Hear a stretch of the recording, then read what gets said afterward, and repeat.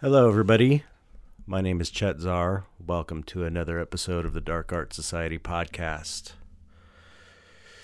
Today is episode number 198, and today I will be interviewing Simon Boswell. Really great interview. I really enjoyed it. Simon's a composer that has done the music for over 150 films. He's worked from everybody. He's worked with people. I'm tongue-tied this morning. I need more coffee. He's worked with artists like Elton John, 23 Skidoo. You know 23 Skidoo? I know 23 Skidoo.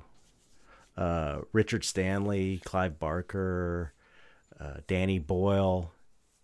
He did the music for Lord of Illusions, Hardware, Dust Devil, Shallow Grave. I mean, this dude's done a lot. And also worked with all kinds of... I should have his Wikipedia page up. Oh, I do. It's over here. Let me see. I'm just going to read a couple quickly.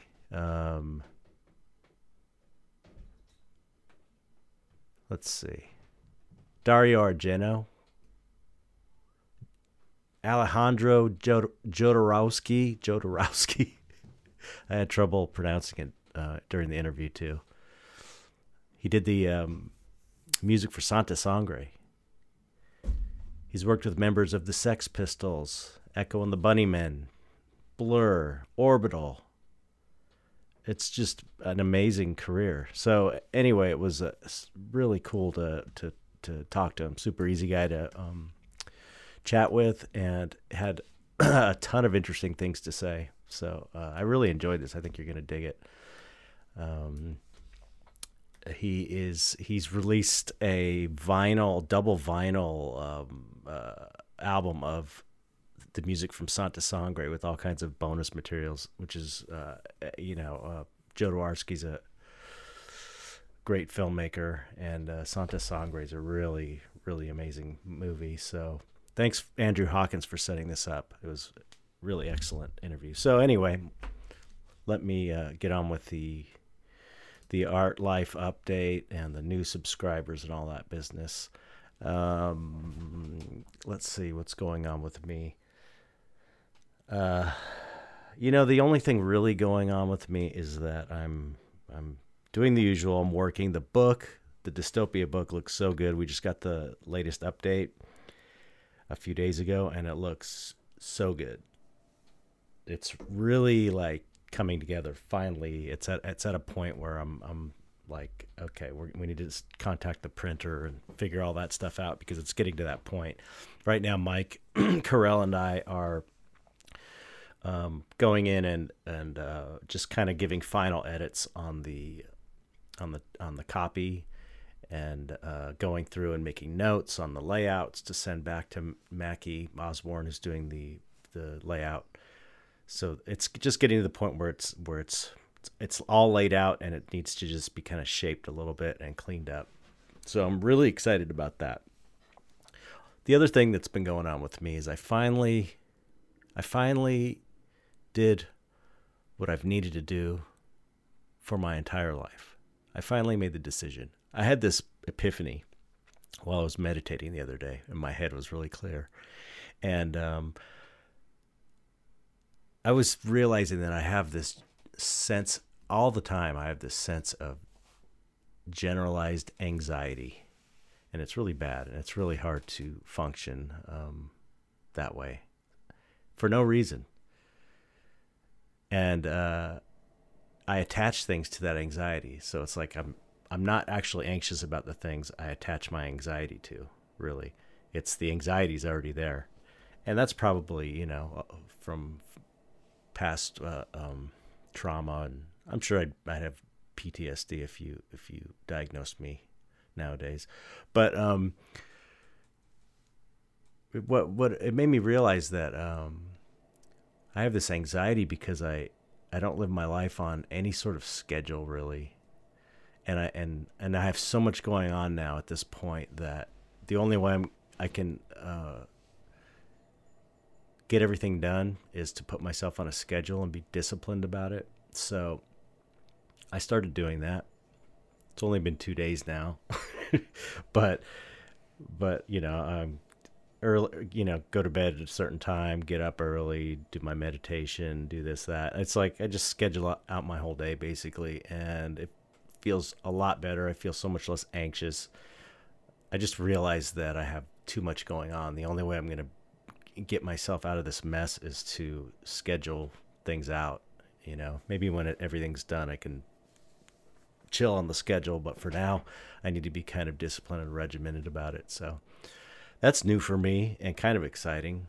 If I can keep it up, that's the only trick. But I changed the way I the way I used to, the way I eat in January. Actually, the day before the new year, I changed my eating habits and cut way down on everything and cut out a bunch of bad stuff and started losing weight. And that was the hardest thing I ever had to do, really.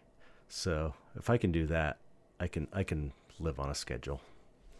Anyway, that's what's going on with me. Let's get to the new patrons.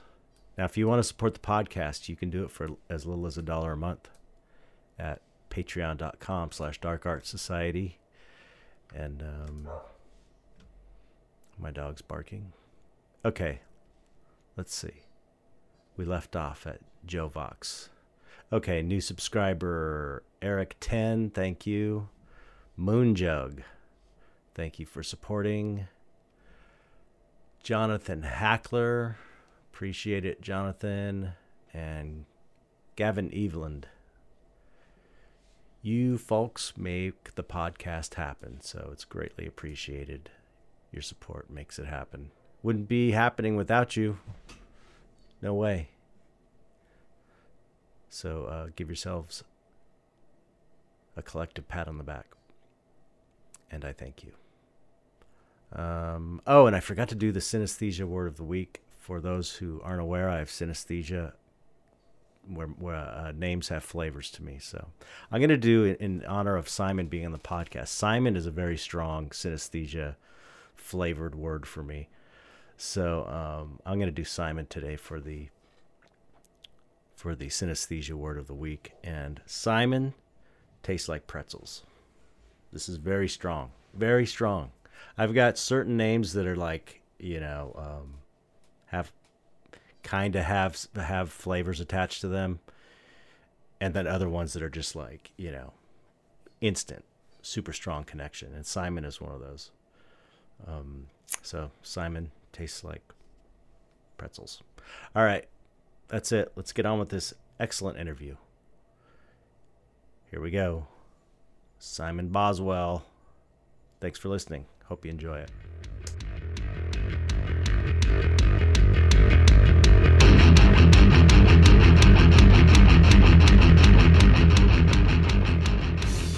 Hey, Simon. Hello. Pleased to meet you. How are you? I'm really well. I'm alive.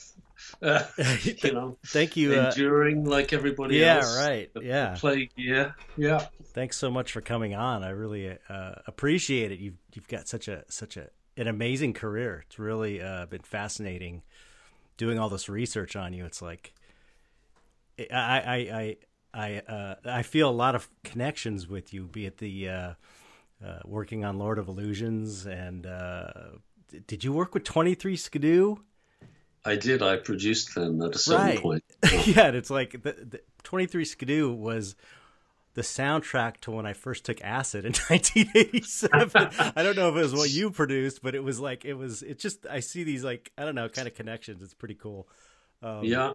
I tell you, what's weird for me is, my favorite quote about all this is John Lennon, who said, life is what happens to you when you're busy making other plans. Exactly. Which is, so you're really not in control of your life, or at least certainly your conscious mind's not in control of it. But so many connections I've realized 30 years later, are really strange. Yeah. And if you're talking about taking acid, when I made a track with Timothy Leary, Oh, in LA. what? Before he died in 1993, I think it was, something like that. Yeah. Wow. How did this come about? That's interesting. Well, that came about because, at the behest of my then agent in LA, I was getting sort of interest. I previously, we'll probably get into all this. Right. I started writing music for movies in Italy, in Rome, right, with Dario Argento. It was my first job. But having done, sort of 15 or 20 movies, all in Italy, I went to America just to see, what would happen. But my agent insisted that I would have to go and live in Los Angeles, and that, even though people might be interested in me, they were not going to pay for a plane fare for me to go over. So that's what it was. So I ended up living in a couple of very strange places. One of which was I rented a house from the bass player in Queen, which was like a totally bizarre thing. Wow. Quite sort of posh thing up on near Mulholland Drive. And then after a few months, he decided he needed to use it, so I got kicked out. But I found this really weird little house in Wonderland Avenue in Los Angeles, which is notorious for all kinds of reasons. Right. For kind of weird, serial killers. Yeah. Thus the Doors and, that whole sort of scene. Anyway, I met an Italian astrophysicist, and her particular speciality was downloading space sounds from outer space. Wow. And she wanted to be a pop star, and so I got involved with her, like taking these samples from out deep space and making them into kind of weird ambient soundtracks and things like that. And then one day she came along and she said, I've run into this guy called Timothy Leary and he really wants to put this track together. Would you like to do it? So I said, yeah. So that's how it happened. And at the time, Timothy Leary was he more interested less in acid than in space. Huh, right. And he felt like space was like the new drug, the new sort of mind expansion for the modern world. So that's how that all came about. Wow. There's my connection. There's the drawing your thing together there. Anyway, yeah. That's crazy. Sorry. That's interesting. Yeah, let's give people a little background of your life. Really, I'm curious to hear your whole story on how you got interested in music as a kid and how you got into the film industry and the bands you were in. You were around during when the punk era just started and you had a band and not to mention the film stuff, and then the you've done art installations, I believe. You've really kind of done so many different things. So let's start at the beginning. How did you get interested in music? I mean, were you a child prodigy or anything? I was. Here's the thing, my parents wanted me to, I started doing piano lessons when I was 4. Something like, and I think prodigy would not be the right word, but I was pretty good at it. I picked it up really quick. Okay. And got pretty good. And then at a certain point, I think I can tell this story. My grandfather, who played the violin a bit, and he was sort of interested in my development of music, he decided that I should have a better piano teacher, a different piano teacher, and he set me up with this Israeli concert pianist, a woman who had apparently been taught in a line from Mozart, the teachers who, wow. Going right back through the years. Crazy. So I used to go every week to have my piano lessons with this new piano teacher. And my grandfather would come along at the end of the piano lesson and I'd play, how I was getting on. Right. And then I'd say goodbye.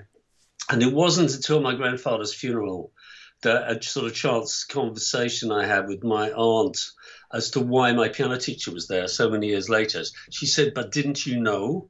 And I said, no, what? She said, she was your grandfather's mistress. Oh, wow. I was his alibi. Oh, my God.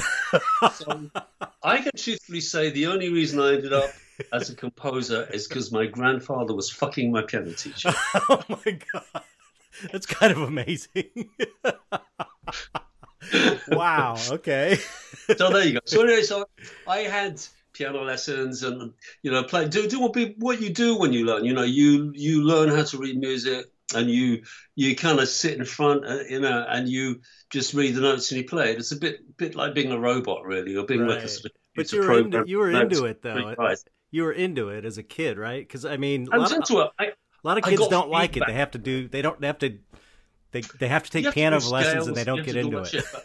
But I got really good very quickly, and because being a horrible, vain little kid, probably you get feedback if you sit down. You're small and you play something fantastic on the piano, and all the adults would go, "Oh, right." So I got feedback from it. So it became something. Oh, that's good. I can impress people with that sort of thing. However, when I was 12 and I saw Jimi Hendrix on TV, that kind of changed the whole perspective of what music could be for me. And my brother, who's 3 or 4 years older than me, was already picking up, was learning the blues.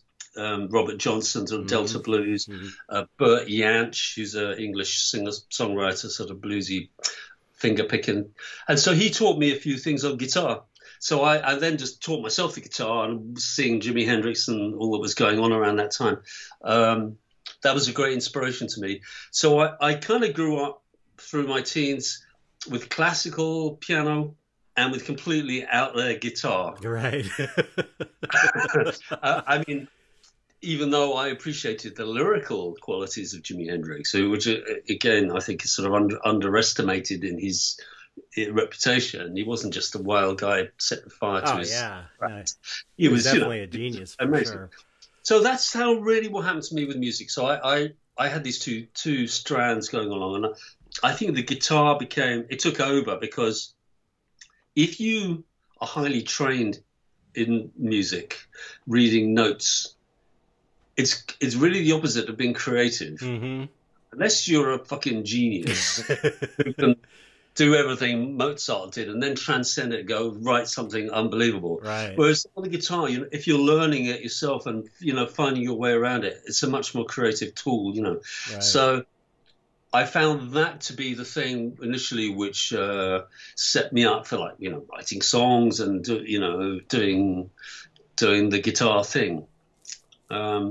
I could carry on, but if that's enough. Oh yeah, no. This is really interesting. What about? I mean, were you influenced by the Beatles at all, as far as like? Oh, completely. Yeah. I mean, the Beatles. that was all happening when I was sort of 10 or 11. Wow, yeah. So yeah, of course it was. And, it was just like mind blowing. Yeah. To see that happening as a cultural phenomenon. You understand, I was born in the 1950s, so he's coming out into this very sort of straight world, really. Yeah, a world sort of traumatized by World War II. Right. And my parents, their generation just had glad it's all over and you better get a good job because, that sort of shit. Yeah. Something none of. Yeah. Yeah, I've been I don't know, I'm a big fan of the Who, and I've been doing Who documentaries, John Entwistle documentaries. Pete Townsend, read his book for like the last couple of years. Just you kind of rediscover music that you liked when you were younger, and you go you just kind of like oh, I forgot how much I love the Who, and I've been doing that for a while. It's like which led me on to a bunch of Rolling Stone stuff, and it's like they all have the same story about coming out of this era where their parents were just like, don't rock the boat. We finally got some stability. It's like these people, they were totally traumatized by World War II. And so it's like, you kind of understand that. Well, completely, that's it. I mean, I'm 10 years younger, say, than them. Right. But so they must have been even closer to, being much closer. Well, maybe during the war, actually. But yeah, that's another thing actually I saw, because there was a point at which I was staying with my grandmother with my brother. I think my parents had taken some time off, from us, and dumped us with a grandmother in a little town called Folkestone, near Folkestone on the southeast coast. And somehow or other, my brother, who was, how old would he have been? Trying to think, this was in 1963. So I was 10 and he was maybe 13, 14. He managed to persuade my grandmother that we should go and see this band that were playing in the local cinema there called the Rolling Stones. So that's the first gig I ever saw. Wow, was the Rolling amazing. Stones with Brian Jones. Amazing. Amazing. You know, wow. It was terrifying. I mean, you know, we were sat like in the gallery in the upstairs, and all these girls were screaming and stamping on the floor, and I thought, "Fuck, I am going to die." So, music sort of inevitably became even more connected with danger, and this sense of adrenaline and excitement, which was amazing. You know, that's probably one thing that I thought, actually, you know, I'd like to be creating that kind of. Right. That's what I was going to say. That must have been a huge influence. I mean, did you start playing in bands as like a young teen or anything? Well, I mean, kind of, yes, in the sense where we had a band at school, but it was nothing really great. But no, but at that point, I started focusing. Well, I've had an electric guitar, and because my dad was sort of in electronics, he made me a 100-watt amp, which was those days was like insane. Right. But no, I initially focused more on acoustic guitar and finger picking stuff. You know, I first got signed by a record company for doing that kind of ragtime, very fast finger picking acoustic guitar instrument. Oh wow.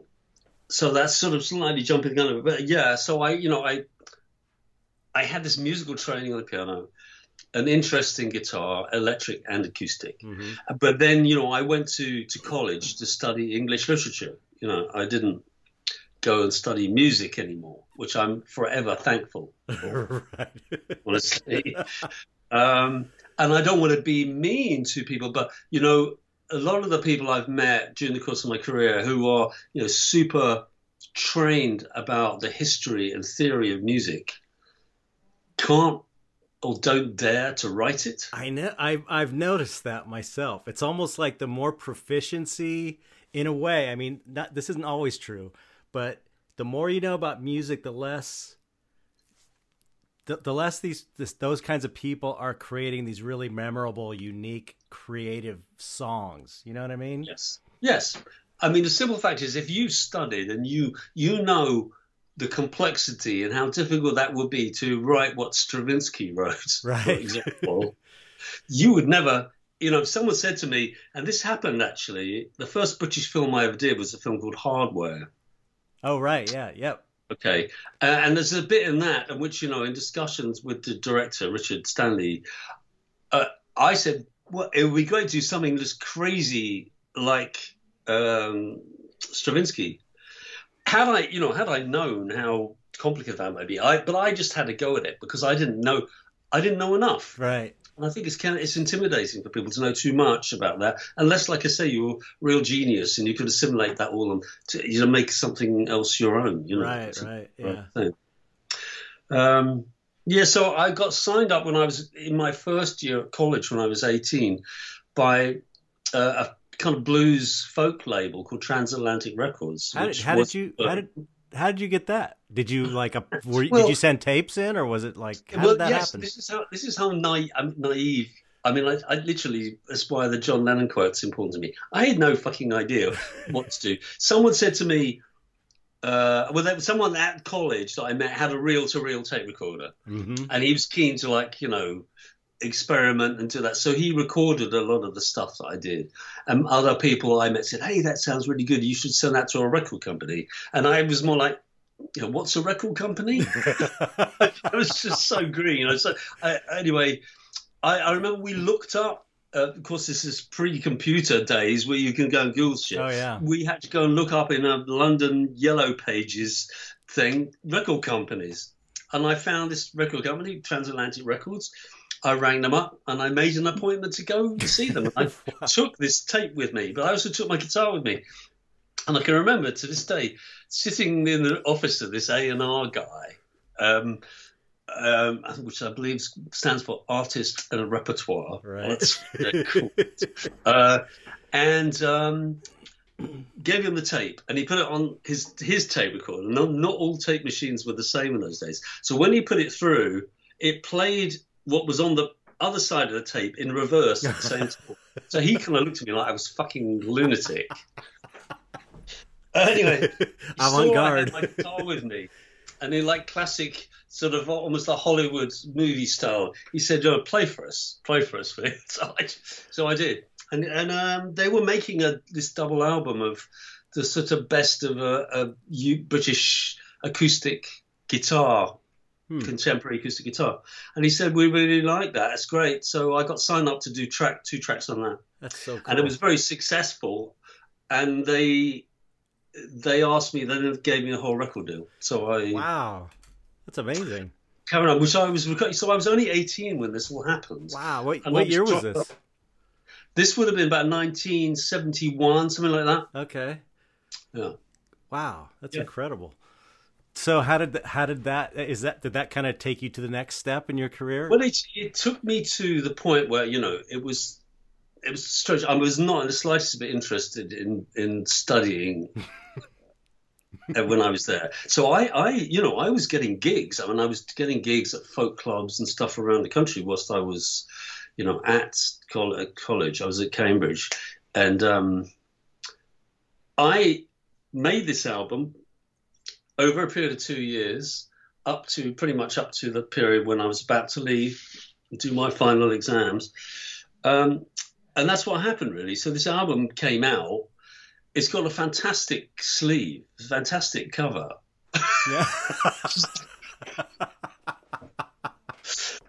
Which, by the way, I don't know if it is around on the internet because it actually is a great cover, and it's appeared in various albums books of the sort of great, cool album covers. What's the cover? And it's of me reading one of those sort of science fiction magazines, or a bit like Superman or Batman thing, but like a comic. Uh-huh. And it's called The Mind Parasites. Oh, and wow. It's by a writer called Colin Wilson, who was influenced at that point by Lovecraft. Oh, excellent. Wow. In the way all this stuff comes around. Yep. So the album's called The Mind Parasites, and the title track is the same. So this thing came out. There was more money spent on the cover than on the recording. So it's not something I'm like super proud of, but it got me out on tour. Supporting a prog rock band called Camel. Oh wow! Who were a sort of big UK band in the 70s. But I also then was supporting all kinds of other upcoming things, which was leading me towards punk things like Dr. Feelgood. Right. I supported who did I support? I supported Lou Reed. I supported Soft Machine. Damn.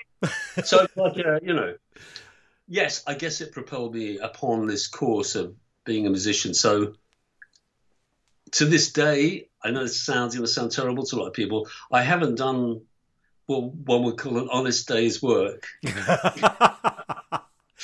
That's awesome. That's amazing. I have only ever done music for my entire life, which I know has made me into probably the world's most dysfunctional person. But no way. That makes you an artist. That you started as an artist. You're living the art life. It's. I guess I've been very lucky with all of that. It's just that and I know I'm very lucky to have survived just being a musician. Yeah. Yeah. That's kind of my story is in visual arts is that I started right out of high school working in the film industry, but doing makeup effects and creature effects. And then I was able to transition out of that into fine art. And so I kind of haven't had a real job my entire life either. So right. I love it. Yeah, exactly. It's the best.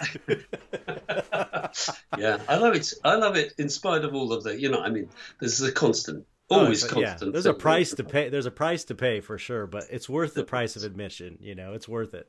I think it is. I think it is. Yeah.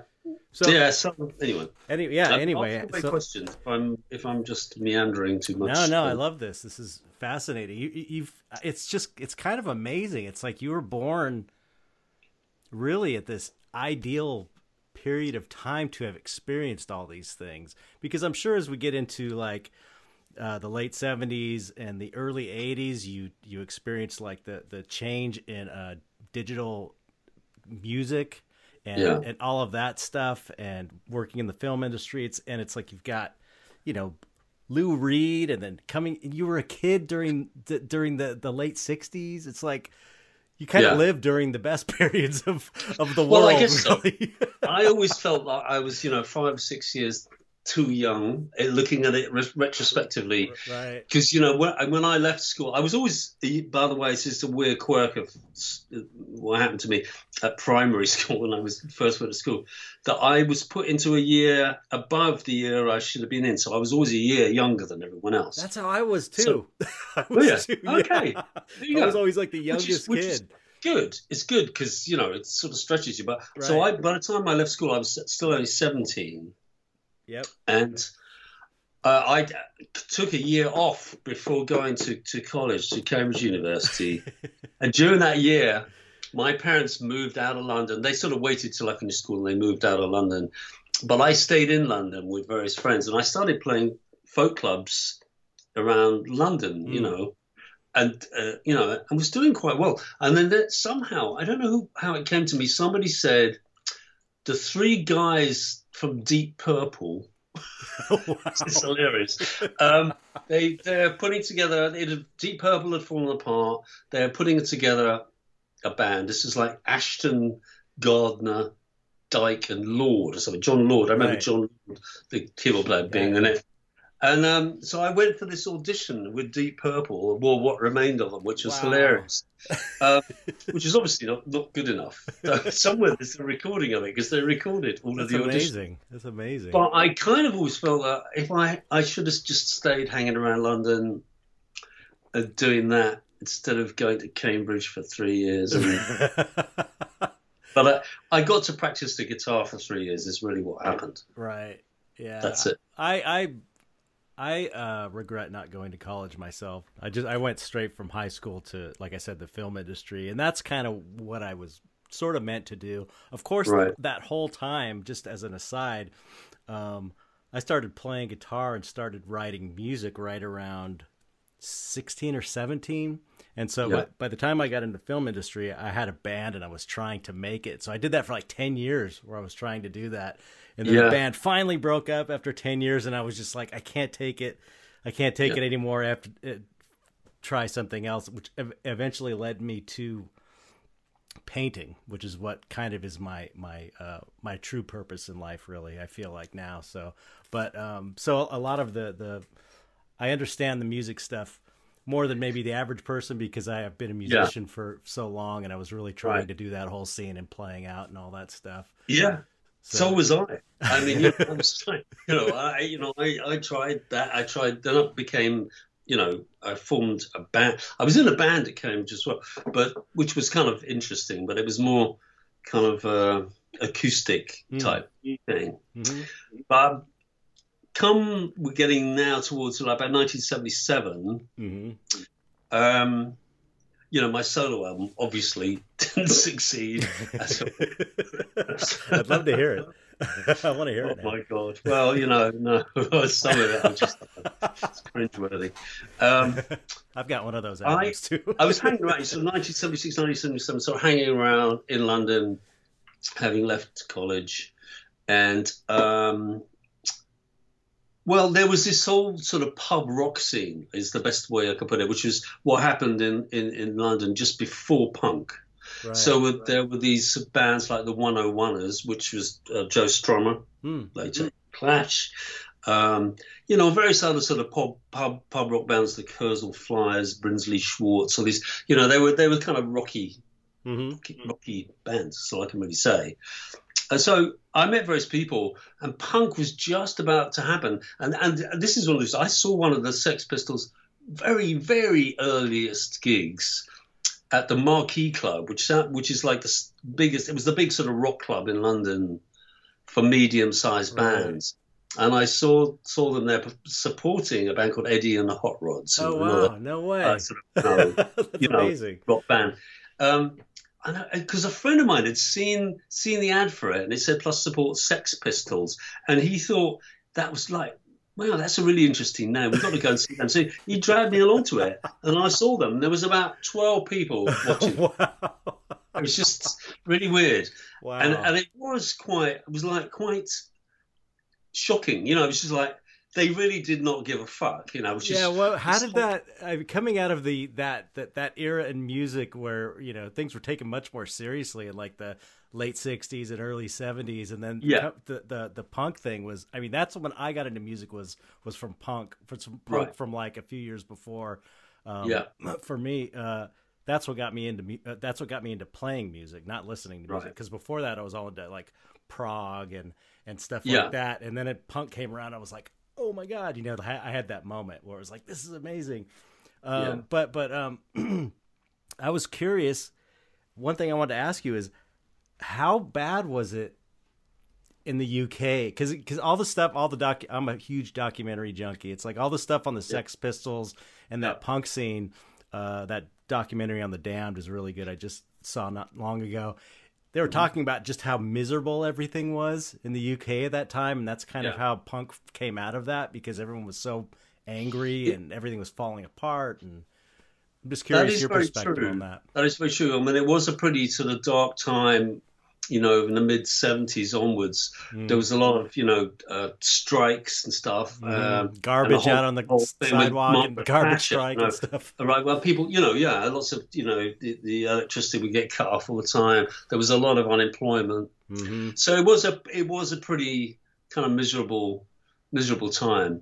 But I think the punk thing, you know, it came out sort of partly of this, not exactly political, but just sort of discontent with, you know, there's no jobs to be had, you know. It's kind of, it's just a fucked up world. Sense of hopelessness. So, yeah. So, you know, I wasn't exactly in tune with that feeling, to be honest, because, you know, I'd already been signed up by a label as a singer-songwriter. But I did understand this sort of frustration with the whole sort of thing that have become like Genesis and prog rock, and you know, just because you can play 13/8, fucking, you know, ridiculous amount of notes in a second, you know, that's ultimately pointless. Right. you know. I've never been into prog rock for the record. I never liked it. Let me tell you why I got into prog. The thing is, it's like I got into prog. I was in high school. I was like a rock and roll. I was born in '67. So I grew up with like my brother and sister, my older brother and sister, like the Monkees, you know, Bobby Sherman, that sort of thing. And then the Beatles came around. And then I remember I got my first record was an Aerosmith record. Then it was AC/DC. And it was like rocking stuff throughout the 70s. And before punk came around, I was like, I want something more, you know. A lot of this rock stuff is just so kind of like dumb. It's like I want something more. So I started trying to find these bands that were like, that could really play their instruments, because I kind of respected technical proficiency. So I started looking into like UK, that band UK, and Marillion. Remember Marillion? Bands like that. And it's like they never, ELP, it's like they never quite grabbed me. There was a couple bands like that I stuck with, like Rush and Yes and stuff that I really liked. But they wrote like cool, tuneful songs. It's like the songwriting was good. But the bands that just noodled and stuff, I could never get into them, you know? Yeah. It's more about technique, you know, technique, which is why a lot of jazz is sort of passes me by too, I'm afraid. Just because it can seem to be, you know, it's fantastically accomplished, a lot of it, but doesn't really touch me, you know, same thing. Yeah, so I think there was a big thing with that, you know, it was almost the punk thing, like you didn't have to be a musician. To be in a punk band. Three chords and an attitude. Exactly. I remember Alex James from Blur telling me, I thought it was a story, it is actually a joke and a story about how, you know, some guy came to him and said, would Alex teach him to play the bass? And so Alex said, yeah, sure, you know, come around my place. So this guy comes around, and Alex says there's 4 strings, right? It's just the E string, the A string. So look, the bottom string is the E string. So just like go down, down, down, down, down, down. They go away and practice going ding, ding, ding, ding, ding on the E string, and come back in a week. So the guy came back and did that. And so Alex said, okay, the next string up's the A string, so practice doing that. It's a little, move your fingers and go, don't. So the guy goes away, and I said, well, what happened? He said, Alex said, well, the guy never came back. He never came back. I didn't see him, but I saw him a couple of years later. So why didn't he come back? He said, I was getting a lot of work. That's what's known as a bass player joke, I guess. I'm a huge bass fan, actually. It's like I love really good bass players. Like I love that's another reason I really like Rush, is because Geddy Lee is a really awesome bass player, and John Entwistle was one of my favorite bass players. Anyway, I'm sorry. No. That's fine. I would shoot the breeze about it all. Yeah. What bands? Before you get into that, what bands were you really into around that time period? Like, what were your favorites that you were into? Well, the thing was that I just around that time, we're talking just before punk really got going, so 1976, 77. I was in London, and I'd met a few people, and we formed a band called Advertising. Not the adverts, so we got confused with it all the time, irritatingly.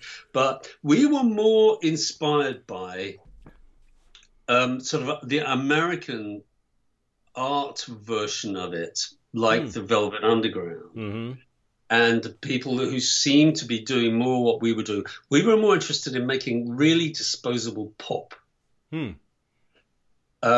Which is why, in the end, when we got signed to EMI. We toured with Blondie a lot.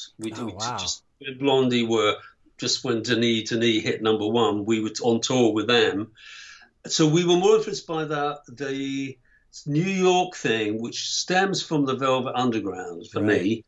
You know, spilling over into bands like Television. You know, so that's really where we were at. Kind of a more intellectual version of saying "fuck you." Right.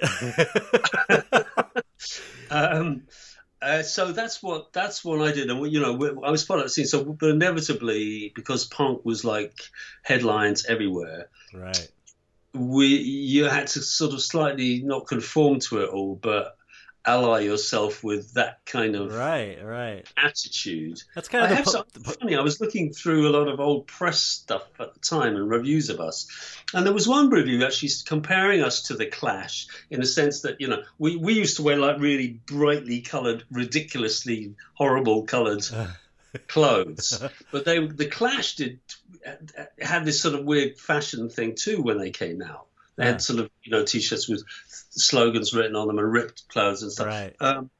But we were. I think it's always wrong to say you're ahead of your time. You're just wrong.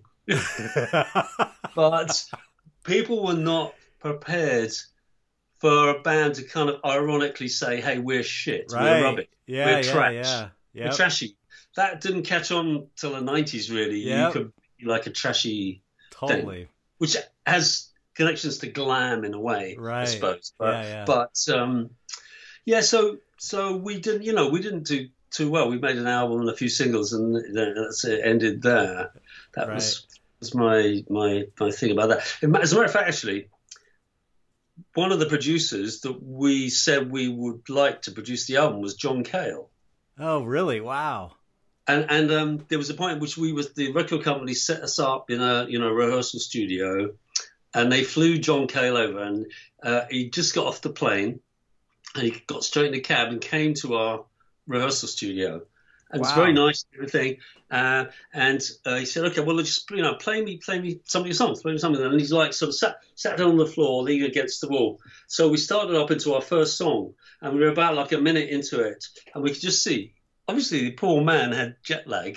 We just saw his eyes slowly closing, and he just fell asleep, leaning against the wall. What a bummer, man! So we're doing our first song, so we were like, "What? You know, so we got to stop. Better play louder." Each other, like, what should we do? Do we wake him up? Or, so in the end, we thought we'll go to the local cafe and have some lunch and let him sleep. Leaving him asleep. Oh my god! Right, and when we came back, he'd gone. Oh my god! It's hilarious. Wow. Anyways, that was amazing. That was the kind of strange missed opportunity, maybe. Yeah. You know, What a bummer, man. That's a bummer.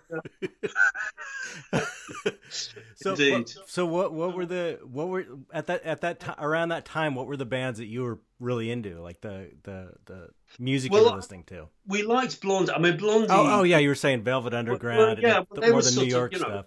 they were making intelligent pop. You know, Mhm. that's basically a new sounding pop. And though Right. we toured with them really quite a lot, though it's clear to me that most of the audience were there to look up Debbie Harry's skirt more Right. than they were to certainly not to see a support band. So I can remember lots of bottles being aimed in our direction at the time. Yeah, you know, that's funny that you mentioned that aspect of these bands that you were into, because I remember, so around, I was like 10 years old in 77, and I had these older kids in my block. They were into they were into punk in 77, 78, and they used to play it for me, and I used to think it was really dumb. I used to like make jokes. It's so dumb. And then when I got into punk, what probably was I don't know, 6 or 7 years later, someone turned me made a compilation tape of all these punk bands, and it was kind of like later stuff, and it was the Minutemen, which is a really, they're like a later punk band, but they don't sound like punk. They're like this weird, funky, totally its own thing. And Dead Kennedys, because they were like really kind of smart with their lyrics and stuff. And it's like the bands I liked were in that punk scene were like the smart ones, the ones that were doing something different. And when you talk to these bands from this era, I think it might even be considered post-punk, maybe, because we're talking like 1980, 81, and a lot of people I know, older folks that were around during the punk era, like, it only lasted for like 2 years. Punk was only like 2 or 3 years. But the one thing that you hear a lot of these bands say was that back then, in their time, punk was having your own sound and doing something different and creative. So it's like they got a different version of the original punk, which really was just kind of anger and rebellion and aggression. Yeah. You know what I'm saying? Yes, well, which is why, you know, out of that scene emerged bands like Talking Heads, really, you know, who, you know, they could fit into it because, well, David Byrne was just so fucking weird. Right. Awkward on stage. Totally. But, you know, clearly that was some more, sort of thinking bands. Right. Yeah, that's the kind of thing that I found much more interesting to listen to. The subsequent, I mean, I met all these people at the time. Glenn Matlock, from the Sex Pistols, you know, he's quite a good friend over the years. Cool. I've seen him quite a lot. But, you know, he of course got booted out. Right, but he was that pop element. He was the pop element in the band. He's the man who wrote all these. He's the reason they had all those catchy songs. If you didn't have him, it wouldn't have happened. I don't think. And it was a real nasty thing that happened with him. And I could see that happening because I'd sort of, Glenn and I were sort of on nodding terms, you know, around being around the London scene at that time. But when the Sid Vicious came along, when I had the dubious pleasure of, together with this other singer in my band, of having a fight with Sid Vicious. And not that I don't hit anyone. I'm not a violent person at all. At a very early Clash gig, but he was really a bit sort of psychopathic, I think, and a bit of a nasty piece of work, you know. And I never liked him, and I felt so sorry for Glenn at the time. Yeah. But, he was an awful bass player. He was fucking terrible, Sid Vicious. But that's the thing. He wasn't the bass. He couldn't even play the bass. They would turn him down. Alex James maybe taught. Right. Maybe that was him. Yeah. Anyway. So you know, I know a lot of people from that time. A lot of people I've met subsequent to the time, like Steve Severin from Susie and the Banshees. You know, we hung out a fair bit over the years, but it didn't work for me. You know, none of the bands I was in after that. I sort of became a record producer at that point. Right. Heading into the 80s now. How did you get into becoming a producer? I mean, how do you get? Well, how does that happen?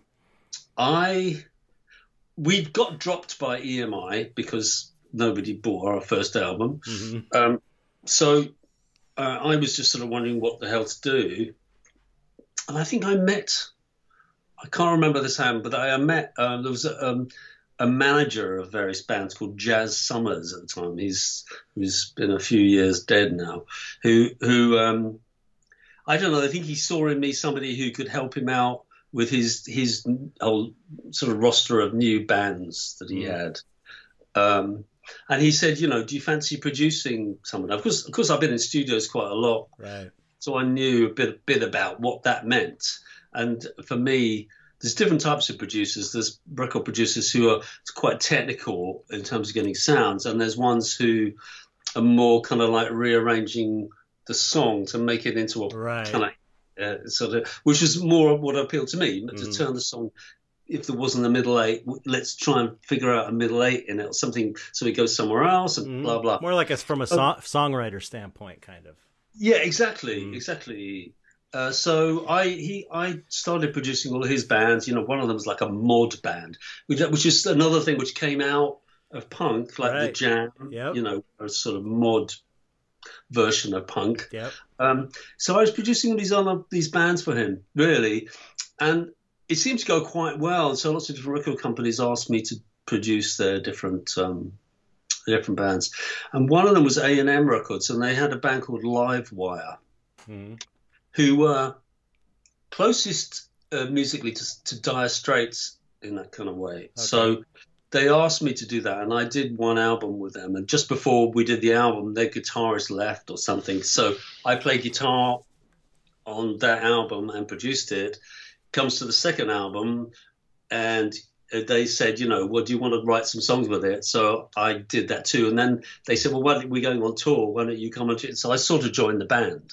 Oh, wow. But that was never really successful. I was successful in places like Italy. We used to play to 2,000 or 3,000 people a night in Italy. But, it's like that thing we have here, bands who say they're big in Japan. Yeah, right. There's a band, probably one of my favorite bands is again, kind of or maybe a post-punk band called No Means No. I bet you've never heard of No Means No. Nobody's ever heard of No Means No, and they're fucking. The people that are into them are so into them because they're so good. I'm gonna send you some links afterwards. Okay, but okay, you got to hear them because they're so good. But they're really big in Germany. They're a Canadian band, but it's like they were huge in Germany. And like when I had an art show in Germany, and I went over there and I knew they were popular. So I'd ask people, you ever heard of No Means No? And they all heard of them. Right. But it's like none of my friends know about them. No, what I meant, by the way, was not to put down Japan. I'd love to be big in Japan. Yeah. It was just the idea that you're big somewhere else and big not in Japan, where you live. Exactly. Some bands just don't hit in the country. It's really strange. Yeah, exactly. But I produced... one of those post-punk bands is a band called the Sex Gang Children. Oh, really? So I produced them a fair bit. Wow. And that has a kind of weird bridge over into being a film composer, which I'll get to shortly. Yeah. But they were sort of post-punk, quite gothy. Yeah. Sort of thing. And after producing various, also I became a sort of a 12-inch remix person. That for some reason, I used to, people used to ask me to do like really wacky 12-inch remix. Right. Are we getting into like early 80s now or late 70s? Yeah, where are we at getting now? to early 80s.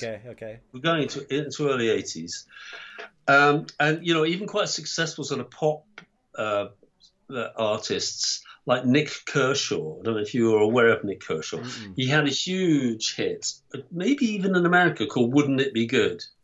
Because, wouldn't it be good to... Anyway, don't worry about it. Doesn't ring a bell, but I used to do wacky things. Right. Usually with a razor blade, because there was no digital... Back in the day, with cutting... Back in the day. And also because, you just got to be quite mathematical about. You work out what the length of one beat is on a piece of tape. Right. Then you can edit, eighths or sixteenths or whatever of a beat. Right. if you know how long that lasts on the tempo of a song. So, for example, the Wouldn't It Be Good hit, which was already like number one or something in the UK, they said, could I do a 12-inch extended version of it? And I was just lying in bed thinking, wouldn't it be good if you... That's how the tune goes. And then I thought, wait a minute, if you repeat the 3 first notes of it, it turns into the Twilight Zone theme. Oh, cool. He goes, wouldn't it be, wouldn't it be, na, na, na, na, na, na. So I started adding all this insane stuff. That's awesome. So that it's out there on YouTube. You can find it. The remix I did of it. Oh, cool. They literally, in the middle of the remix, goes into the Twilight Zone. Excellent. Everything is sort of backwards and fucking nuts. That's cool. So I became this 12-inch, guy, and was then on tour as well with the band Livewire in Italy. Mm-hmm. So this is a crucial thing for my career, really. So we were playing around Italy, and in Rome, we met the guy from the A&R department at RCA Records, who distributed A&M Records in Italy. He came to our gig. And after the gig, we were out for a meal, and he asked me because I was the band's producer, if I would be interested in producing any Italian singers or bands. So I said, yeah, sure. So I had this association. So we finished the tour and went back to London. Then I get a call, would you like to come over and produce this artist? So I started doing that. And the first album I did was really good, a really great Italian singer-songwriter, who was very into Peter Gabriel's sort of quite indie, weird stuff, but very, very good. And that was a kind of critical hit, as a result of which a very big Italian pop star called Renato Zero, that's his, people never heard of it, which is, Renato Zero is like, if you translate it, being called Ronald Nothing. But he was huge. That's kind of a good punk name.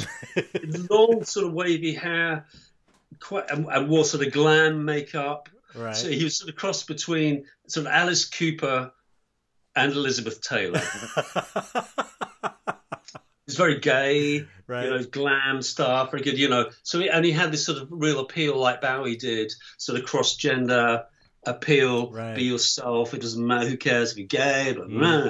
Well, anyway, I made a double album with this guy, which came out and it sold 6 million copies. Right, I read that. It was like a huge hit, right? It was a huge hit, which was just astounding to me. I was. What is the music? Really... The music. Sorry? What's the music sound like? Peter Gabriel, you're saying, like, kind of? No, it's not. No, that's the first guy I did. Sorry. Renato Zero, it's like a lot of it is sort of big ballad Italian stuff. Okay. Like with the gravelly voice, and orchestral arrangements, but the cool guitar solo in it and everything. It's very Italian. Right. And he was just a huge, huge star. Wow. And has continued kind of being in a weird kind of way. So that sort of gave me this whole intro. In Italy, I was there a lot. I then started writing songs for people. I had top 10 hits and stuff, writing songs for other artists there. Wow. I guess what we're leading towards, I don't know, unless you have other questions. No, I'm just listening. This is fascinating. So it was excuse me, you can cut that out. Yeah, so I was, becoming known around Rome, as being this new sort of kid, whatever, not exactly a kid, but young producer doing well here. And I think I was at a party and I was introduced to this guy. I had no idea who he was. Who was a film director called Dario Argento. Yeah. And I was like, I had no idea. He seemed nice enough guy. And he said to me, he said in his very sort of not very good English, his English is still not great, actually. He said, he had this film he was doing, and the guys who've done my previous soundtracks, you know, their band split up and there's two of them doing it, and I think there's too much music for them to do at the time. Would you be interested in doing some music? And I was like, you know, yeah, sure, yeah, of course. You know, I had no interest in being a film composer. I had no knowledge about it. Really? Wow. Was not into it at all. Wow. I mean, I remember when my mum took me to see Lawrence of Arabia. And I don't know how old I was, quite young, but remembering the music from that, and just registering that and thinking, oh, that's, you know, it's a nice piece of music, you know, and adding to the drama. But aside from that, I really had no interest in film music at all. Wow. And so it came about that I was, you know, quite soon after that, about a week later, put in a studio, well, with these two guys who, for people who are horror music fans will know exactly who they are, because they are a band called Goblin. That's what I was going to ask, if these are the Goblin guys. Because it's like, when you talk about, you know, there's certain movies, I'm sure, you know, you have your favorites. There's certain movies where you just love the soundtrack. One of those, and speaking of Dario Argento, for me is like Dawn of the Dead is one of my favorite movies. Right. And I love the soundtrack, and that's the Goblin soundtrack. And they were like a kind of a proggy band, right? They're a proggy band. They are a proggy band. Yeah, yeah. And that's partly why, you know, me not particularly liking prog rock. I was then in the studio with the two guys, Claudio Simonetti and Fabio Pignatelli. He was the bass player. You know, and sort of thrown into this, and I think, you know, they were probably thinking, who the fuck's this guy? You know, we're supposed to be doing the music. Yeah, right. Yeah, that was a bit uncomfortable. Right, so I felt a bit uncomfortable. Yeah. So, and also not least, you know, I mean, Claudio is an amazing keyboard player. You know, he's got like, he's just got hundreds of synths, and so his studio is like, you know, and of course I can play the piano, you know, quite adequately, but that's not at this point in my life. You know, I'd much rather play the guitar and sort of make that the main thing that I wanted to do, because I wasn't a film composer at this point. So we didn't really get along. You know, I wasn't really. Oh no, really? You didn't get along? That's a bummer. Well, not really. I mean, it wasn't like any bad feeling. It was just that awkwardness. I just felt like a, you know, spare prick. Right. There. And I just, you know, so it was sort of agreed that they would then find me another recording studio, and we would look at the movie and go, well, you write that bit and I'll write that bit. Okay. So in the end, you know, there was about 5 or 6 cues that they wanted me to do. And that's how it started. So I went into a studio on my own and just rented, you know, a couple of synths and some other weird things. I had no idea what to do. I really had no idea. I mean, the first scene, I've told this story before, but the first scene that I was asked to do was the scene in Phenomena. This is the film we're talking about, which is where Jennifer Connelly, the young Jennifer Connelly, she's being chased down this sort of underground tunnel by the psychopath serial killer, and she falls backwards into this pit of kind of gunk of body parts and blood, and you know, and it's splashing around like this. You know, I was thinking, what the hell do I do for that? So, you know, I decided to make a kind of like musical, well, not even musical, just a collage of almost unlistenable sounds. Like, you know, when you run your plectrum slowly down the bass string of a guitar, that's right. Yeah, you know, the equivalent of running your fingernails down a blackboard. That's sort of like nasty. I asked them to rent me a violin. I don't play the violin, which was the whole point. So I just made this kind of weird concoction of sounds and stuff. And I was very nervous, obviously. And when Dario came to hear this first cue, and, you know, I put it on, and he sort of sat there listening to it. he was playing at the time. He was playing with something in his hands, which I could see was like a little baby doll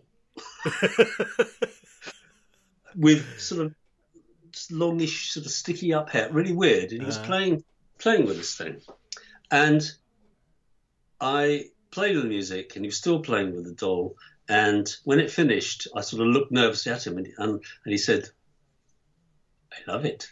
Oh, excellent! Fantastic. And then he got up, he held this doll up like it was a crucifix, and backed out of the room as if I was a vampire. So that was excellent. my first day on the job.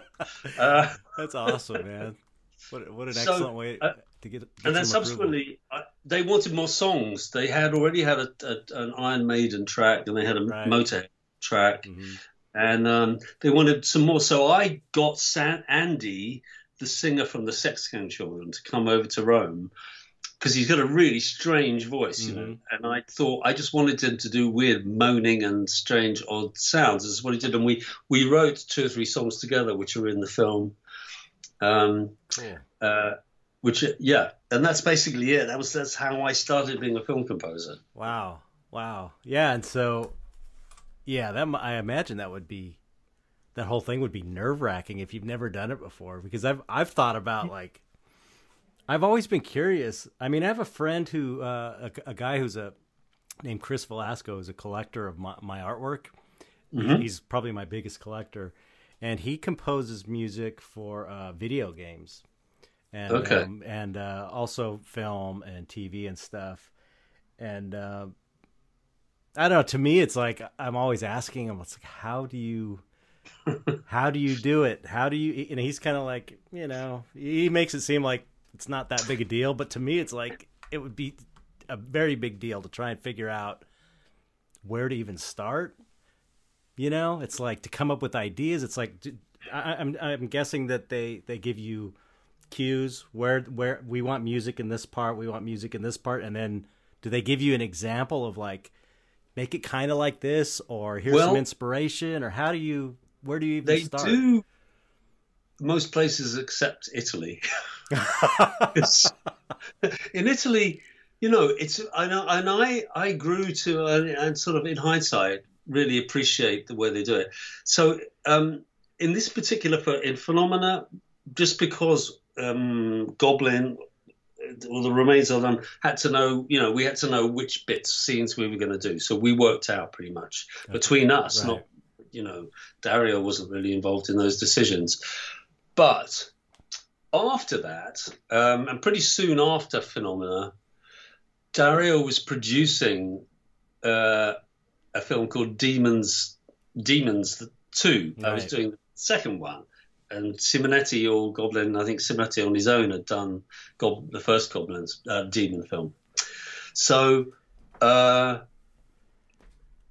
was no real discussion about where the music should go. It was pretty much like, you know, they would give me a VHS, which of course in those days I had no way of synchronizing anything. Right. So, you know, I would get on a plane with a VHS tape and go back to London. Or, you know, Phenomena is the only Italian soundtrack I did in Italy. Oh, wow.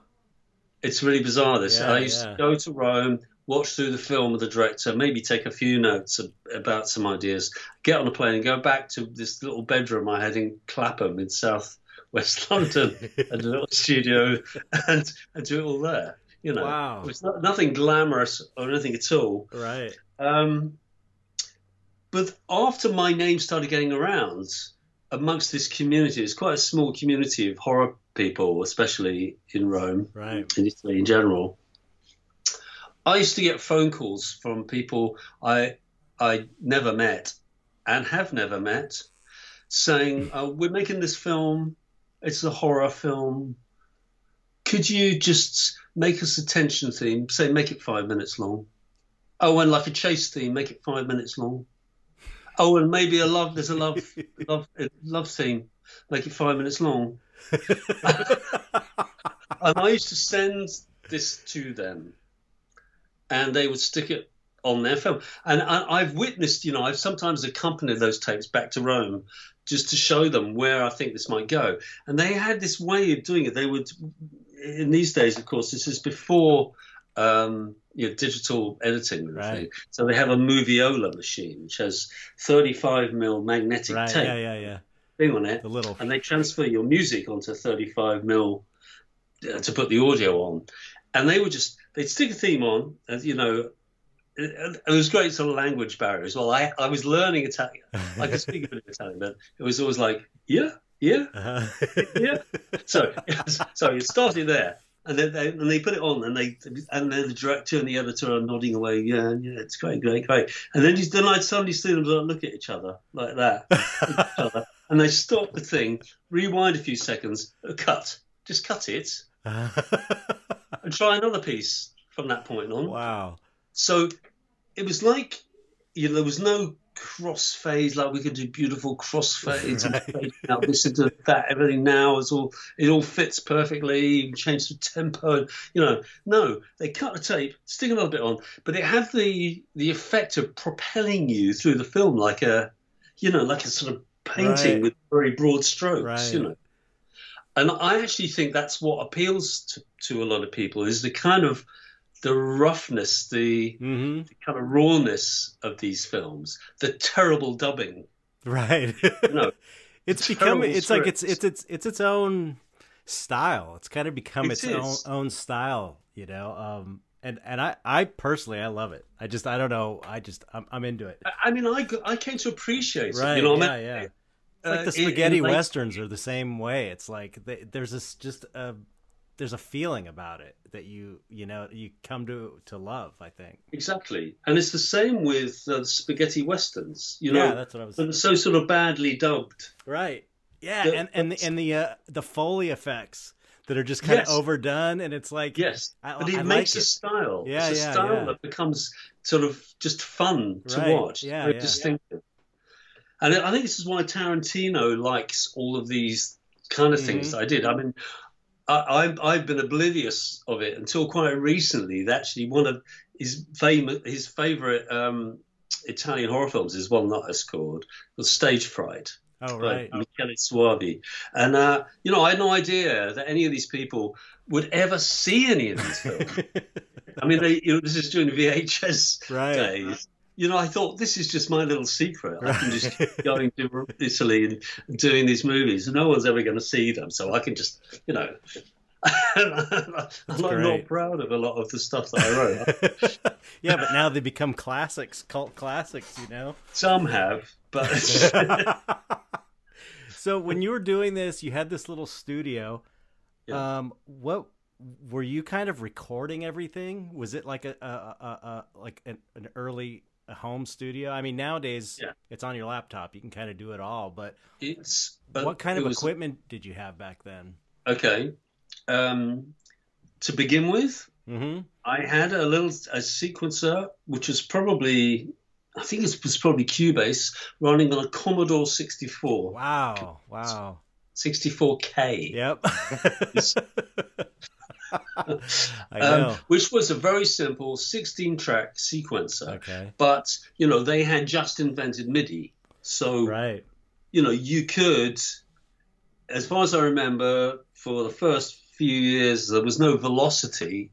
Right. You couldn't be putting any feeling into it. Yeah. It was just it's like people remember Tubular Bells. Tubular Bells itself became a classic through The Exorcist. Right. I mean, in film terms, not obviously in its own way, it was great. So sequencing on the Commodore 64, and I had a few synths, but I would just sort of rent some stuff that was coming out just to see if there's any inspiring sounds and shit on it that I could use. I'm trying to think, around about that time, the time of Demons 2, which we're talking about 86 or something. I remember renting this sampler. Its name is completely escaping me now, which is crazy. But it was I can't remember it. Sorry about that. It's getting too late. That's all right. Anyway, but but you could store the sounds on floppy, like 8-inch Yeah. floppy disks, Yep. none of the, you know, and there were some interesting things you could do with it. So I think my career writing film music, like you said earlier, coincided so much with the development of synthesizers and their possibilities, and then samplers. So I was very lucky, to be able to do that. Plus I had, I think, an 8-track, as I recall, multi-track running on, maybe it was on half-inch tape. I know I had a Fostex 16-track. I may have had a Fostex 8-track before that, Right. so that I could, put those things down and then just simply bounce them down onto quarter-inch. Wow. Tape. That was it. Wow. That was it. Yeah, that's amazing. Those old, very unable to synchronize it. Right. But those old, I used to have a 4-track Tascam reel to reel, and it sounded really good. I mean, I was kind of amazed at how good that stuff sounded. Yes, which is what the Beatles essentially had 4-track, didn't they? And then they would bounce 3 tracks down onto 1 track. And then, Yeah, people don't realize like bouncing how you have to get it all right and put it onto one track to take advantage of the other track. Absolutely, it's pretty amazing. Absolutely. I mean, by the time it got to the 90s, I mean, I'm skipping through a bit here, but I was able to get my own 24-track machine and squeezed into the bedroom. But I was just simply enabling me to put down more tracks and giving me more flexibility. Really. Did you get a Fairlight? Did you ever get a Fairlight? Too expensive. Yeah, those things were crazy expensive, right? Yeah. So no. You don't understand, and everyone assumes, right, you're starting in films, doing all that, it must have made a lot of money. I would do they'd give me like $2,000 to do a movie. I mean, it wasn't like, I was not. So I couldn't afford to pay lots of other musicians. I was trying to eke out my own living.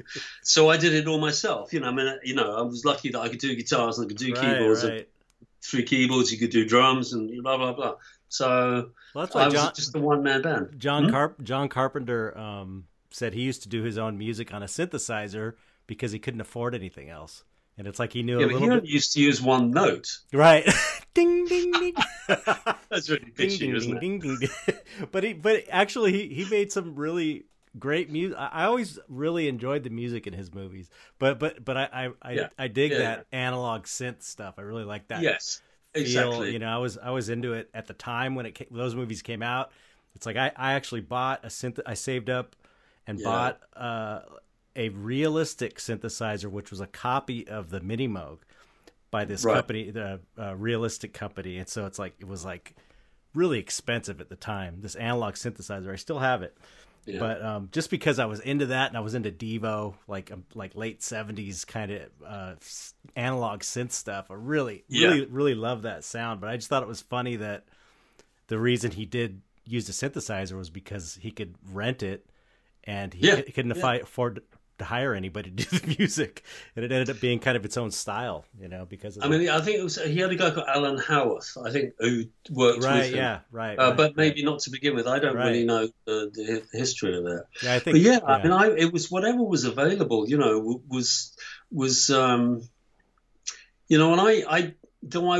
And I'm not a great sort of programmer. I'm too impatient to do that. So I would just flip through presets till I heard something. Oh, that's good. Right. So there's a lot of that sort of just sort of slow filtered bass sounds. Right. Which is great for horror stuff. Yeah. Just one finger. Right.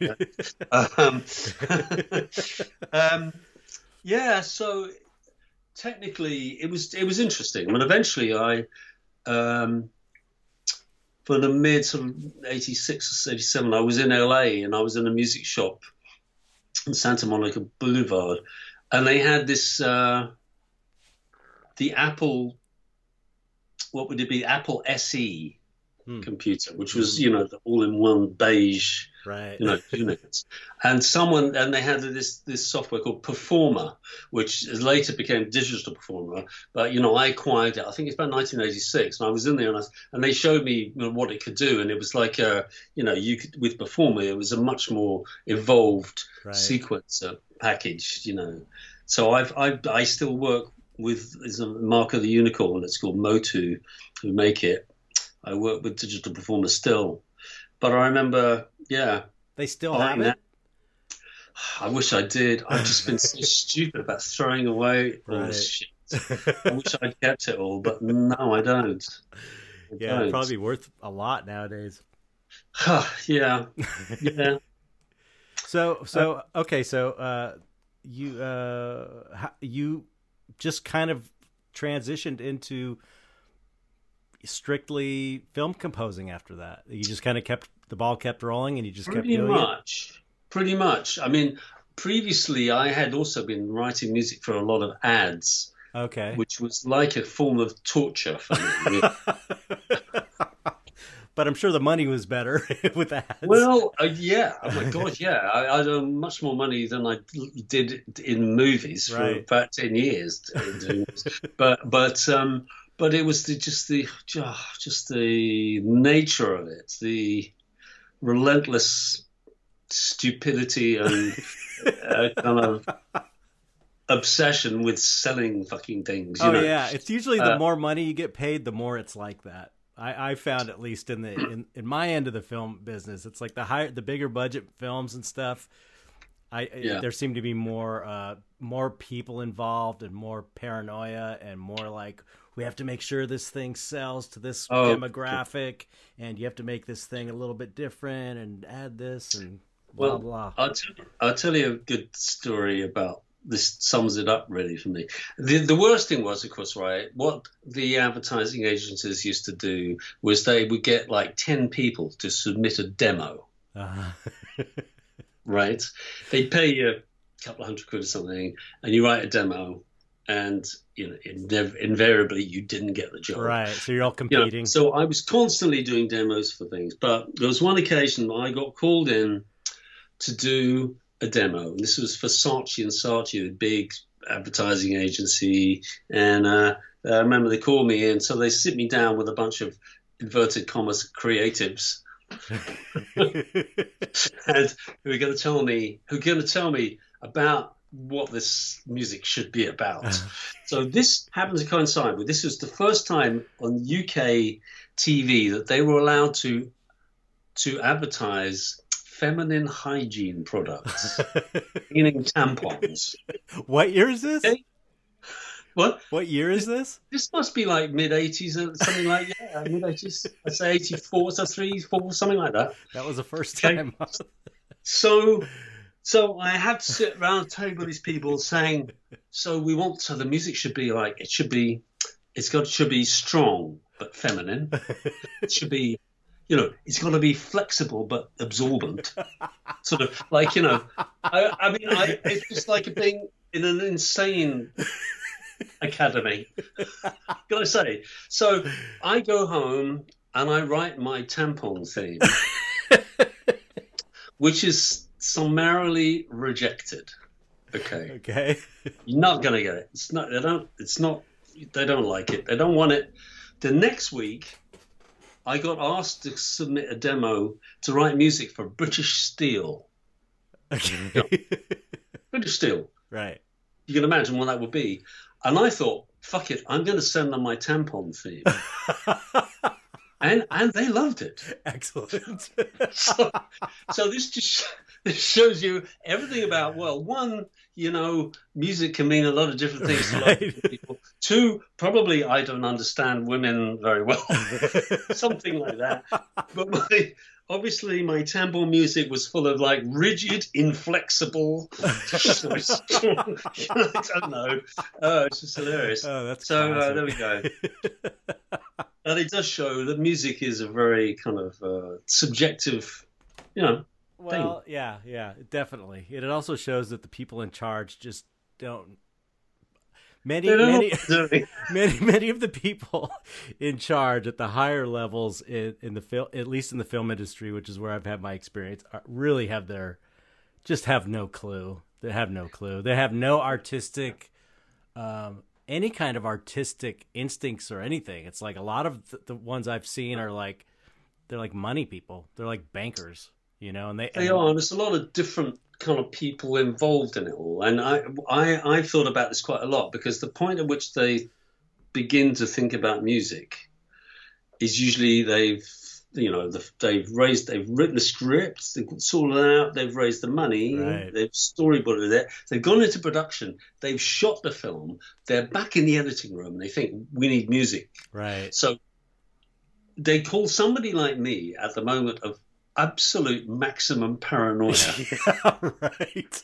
Because nobody knows if what they've made is any good. I saw that. I saw you talking about this with an interview on YouTube, and I never even thought about that. It's like, it's true. It's so true at that point. And it's, if you can imagine the pressure of that, right? Yeah, because right. there you have a director sitting there who's been standing in the fucking rain or sweating in the desert, making this film, trying to get the actors to do their thing, being asked 1,000 questions a second, you know, and got through this thing. He's got to the editing room. He's trying to make sense of it all, and now he's going to hand it over to me. Right, and you have to save it. It's your job to save the whole movie. Exactly. It's kind of like, you know, they don't say it, but there's that kind of a pressure. Yeah, everybody. You know? I mean, everybody kind of knows how important music is to a film, so it's like, it's got to be incredible pressure for you. It is pressure, and it's also because they're also, and well, now I'm much more outspoken, of course, than I used to be. Right. But there would also be like, you know, I'm also one of the first human beings to come and look at this thing who's not been involved in it. Right. So, you know, they're right. sort of nervously looking at me. Oh, is he laughing, or is he? They're looking at me as if I'm the audience. You know? Right.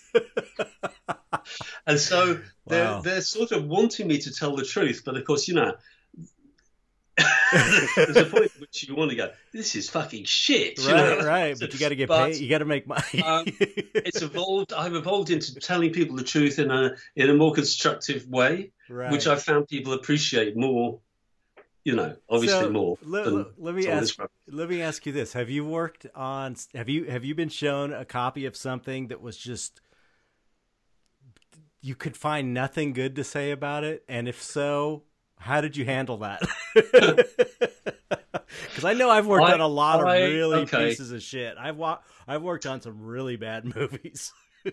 I don't think I've ever told. Well, I don't think I've ever told anybody that the film is shit. Right. I have declined a few films on the basis of seeing them. Oh, really? But but in the nicest way that I could. Right, right.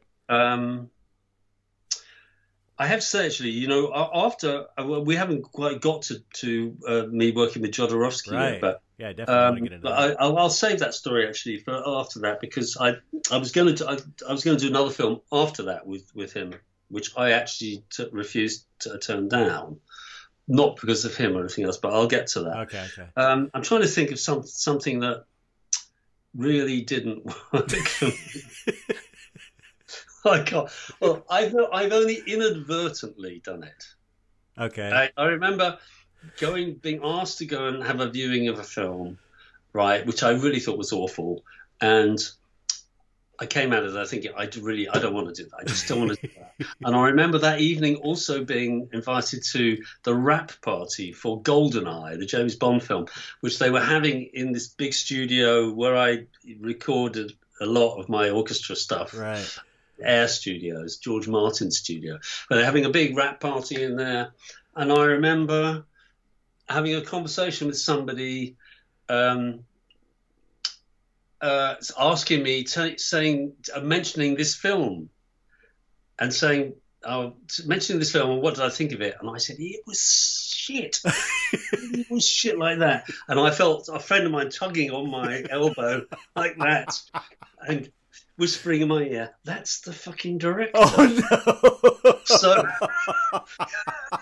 So that's the only time I've done it. Like, you know, I didn't mean to be so right. cool, but there you go.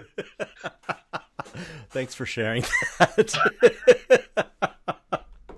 Oh man. Yeah, it's hard. It's hard. I've you know, I always felt like the movies that I actually liked that I worked on, it was like maybe a quarter of them, if that. It's like so many of them just were either like not good or bad. You know what I mean? It's so rare when you get a Jodorowsky, you work with a Jodorowsky.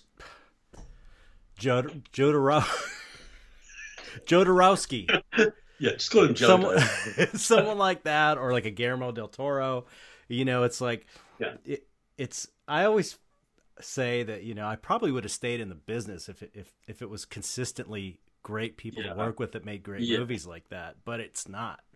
You know, it's certainly not. And the problem is that, you know, the stage at which the composer works on the film, they're still working on it too. So, you know, the dialogue's really uneven. There's no sound effect. You're listening often to the live sound on set, and so it seems really amateurish. Right. When you're watching it, this happened to me so many times. I've had to like keep reminding myself, even, you know, now, you know, it's not finished. It's going to be great. They're going to clean up all the dialogue.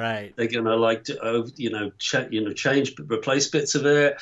You know, it's going to have sound design. It's going to have proper sound effects. I'm sure. So it's all you have to remind yourself, because most of them look like they've been fucking made by, you know, a 7-year-old with a, you know, on his phone. I'm sure when you were first starting too, it must have been hard to get past that, you know, not having a lot of experience and being like, this looks like a student film, you know. The hardest thing was the Italian films, where because they were at that point in the 80s, the Italians were quite good at making this stuff, dubbing it afterwards into various languages and selling them abroad. Right.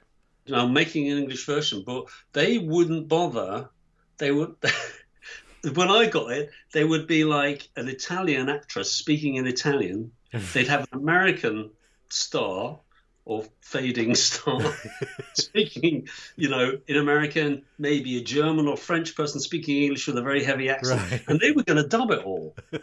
So they knew, you know, they were going to just change it all into one language and another language. Right. But, you know, at times I hadn't the clue what was going on. Those people like talking in different. I was like, what the, you know? But I actually you do get used to it, and you have to get beyond it. I think. You have to. I worked actually the first real film job I had was in Italy. Like I was 18. I think it was 86, somewhere around there, and I had never been on an airplane. I've never been out of.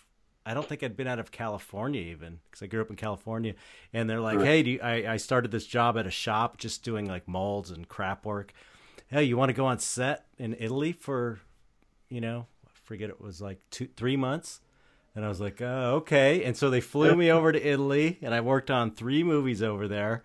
And it was really amazing. It was really amazing. I mean, for me at the time, it was so cool. And the crew was awesome. The Italian film crew was really cool, really tight knit.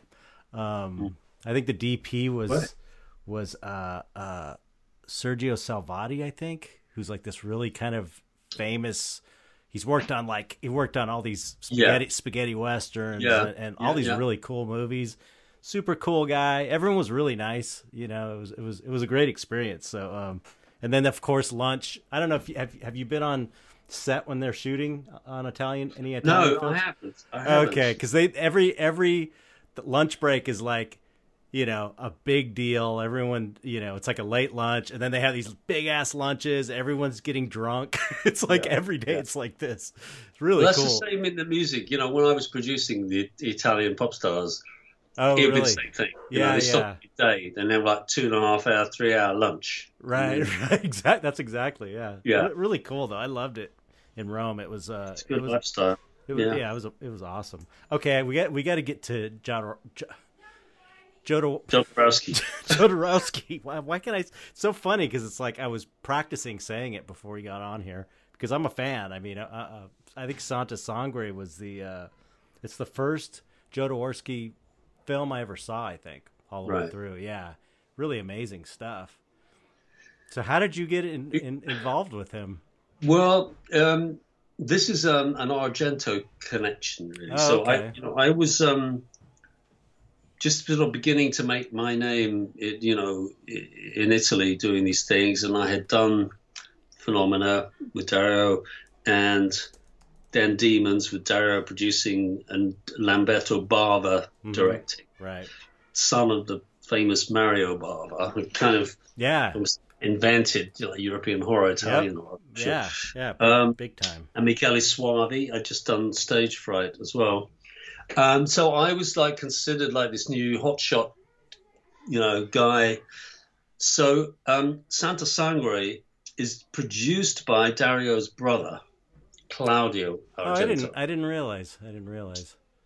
So he was the one who suggested me to do it. Mm-hmm. And so I was asked, as I said to you, I had no idea who Dario Argento was when I met him. But Jodorowsky I did, because I had seen El Topo, right? When I was at college. Okay. And I never forgot that. It's like that is just you don't forget that amazing. movie. So when I got this call saying, Jodorowsky, they're interested in you doing this, could you come over? So I flew up to Rome, and I met him in the cutting room. And he's, I didn't realize too much at the time but he's also a musician. I mean, he had done some music for The Holy Mountain and El Topo. Okay. So to have someone else do it was, I felt a bit weird about it. Hell yeah. I don't think anyone told me until after that meeting, but we sat down and we watched the film on the Moviola, just on the screen about 3 inches by 5. And we just watched it, and he didn't really offer much advice with it, except there were certain scenes where I sort of said stop, and I said, for example, I don't think it matters about spoilers in this thing, but there's a scene in the film where the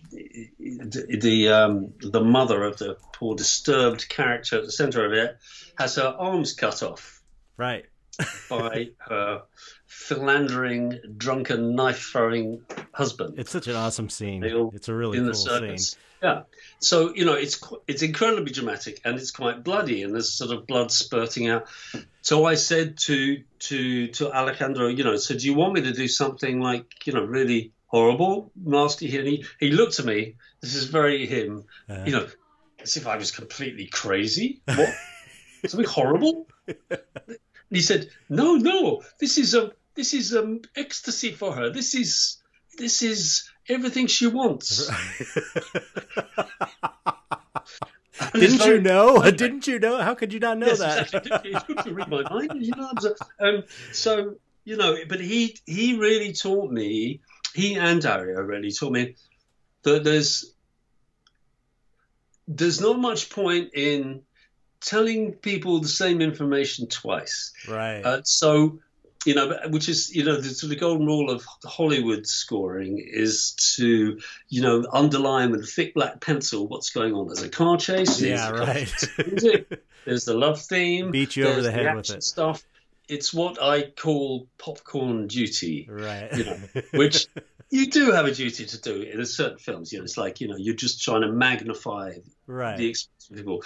But Jodorowsky, he was interested in me writing the music from a different perspective. In other words, this is from the perspective of the person who's having their arms cut off, and it's not that they're in pain or that it's horrible. It's that this is a moment of religious ecstasy for her. Because she worships a saint that has no arms. Right. So he really told me a really good golden truth for me in film scoring, which is to sometimes take an odd perspective on the scene, and that it doesn't matter if it confuses people. Right. It actually makes people more interested in the film, and there's a payoff later on that you realize. So that it was a very valuable lesson for me in not doing the obvious thing. Right. I think it's a great rule of thumb really in art in general. You know? Yeah, absolutely. You know, it's like a good principle for all of the arts, really. You know? Yeah, and I think that in the movie industry, there's a sort of incredible paranoia amongst the sort of financial side. Obviously, that people, they talk about, on TV, don't flip, don't change, of keeping people, telling them the obvious, keeping them there. Right. As opposed to making a work of art, that has some complexity and depth, and they're kind of two different things. They are two different things.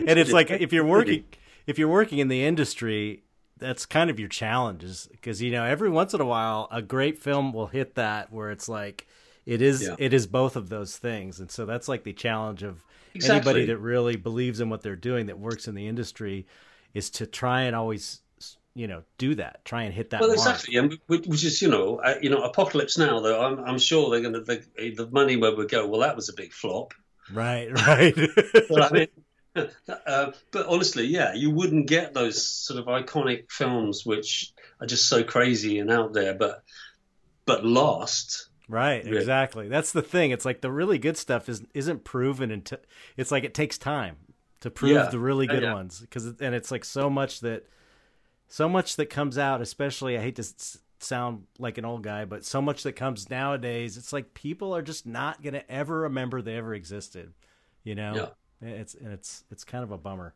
but that's the way of the world. So when I asked Jodorowsky, stylistically, what do you think I should do? He just said, look, whatever you do, just make sure it comes from your heart. That's amazing.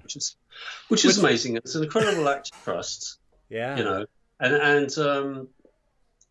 I have found that over the years, the kind of directors who don't interfere or don't have an idea about what they want, or are prepared to let you have the idea and give it a new perspective, they get the best out of me. Exactly. Because it's as simple as that. Yep. My best film scores have been like Santa Sangre, for Richard Stanley's films. Richard just lets me get on and do what I want to do. Yep. Michele Soavi, those people who don't try and interfere too much, they'll get something. I don't know, but I mean, no, get really bad. But no. I totally agree. I mean, I've seen directors do this. It's like, hire the people that you really love, that do a kick-ass job and care about what they're doing, and then let them do their job, and then you'll get the best result. Exactly. And that works with actors, for Christ's sake. Yeah. No one's going to turn around and say to Bruce Willis, "Don't just just be Bruce Willis, be Schwarzenegger." That's all people want. Exactly. Yeah. Wow. So was he? How was he to work with? It sounds like he was cool. He was really cool. As usual, I took VHS tape back to London and just wrote the music. I gave it a lot of thought, though, that particular film, because and I've said this many times, I think it's closest to being a work of art on its own, and not just a great movie. Every frame of the film is so beautifully shot and composed as well. It's a wonderful thing to watch. So I gave a lot of thought, and I was able to use really all of the talents I had accumulated. So, for the Little Boys theme, it's just an acoustic guitar theme, which is where I started, and which felt right for this sort of very lost, traumatized child that even the grown-up version of is a traumatized child till he's really fucked up. Right. And I was able to do some electronic music for it. I mean, in my own head, I thought it sounded like an orchestra. Mm-hmm. But I've discovered this, looking back at a lot of my work, that I'm so, also because I'm so connected to the technology and how good these synths were, or the samplers were, I couldn't afford a real orchestra. I didn't have the budgets for that. So in my head, I'm thinking, that's a really good string sound. That's good. In my own head, I was trying to kid people that this was a real orchestra. When I listen to it now, it sounds nothing like that. It sounds like It's insane. I mean, it has that halfway between synth and orchestral thing that like Clockwork Orange does in a way. Right. That I wasn't coming from that perspective. Right, but it still I is good though, and it still works. I like it. Yes, I like what it is, which is Right. it's kind of in a strange world of its own. Right, And, which is and kind of that perfect, works. really. It Kind of works for perfect. the Yeah. film. So I'm very pleased with it. To which end I don't. I mean, I'm not on here to plug it particularly, but I've just re-released. Yeah, I The want to whole talk about soundtrack. that. Yeah, yeah. You've re-released the whole soundtrack on vinyl, right? Yep, a double vinyl. Yeah, Double clear vinyl, right? it's a double clear vinyl. That's Yes. so cool. With It's like a liner scene notes, and bonus. it's like a It's a reference to the Invisible Man scene in Santa Santa. So I was curious about this. I mean, is this something that you how did you release this? I mean, is this something in concert with the production company? Because don't they kind of own all the music, or is this like a It's not really. I formed my own label, which is called Flick Records. uh-huh. Okay. To kind of just to release, you know, some of the stuff that I am proud of, and ones which I can put in stuff that other people haven't released from those films, Right. and you know, just let me say the legal aspects of it are okay.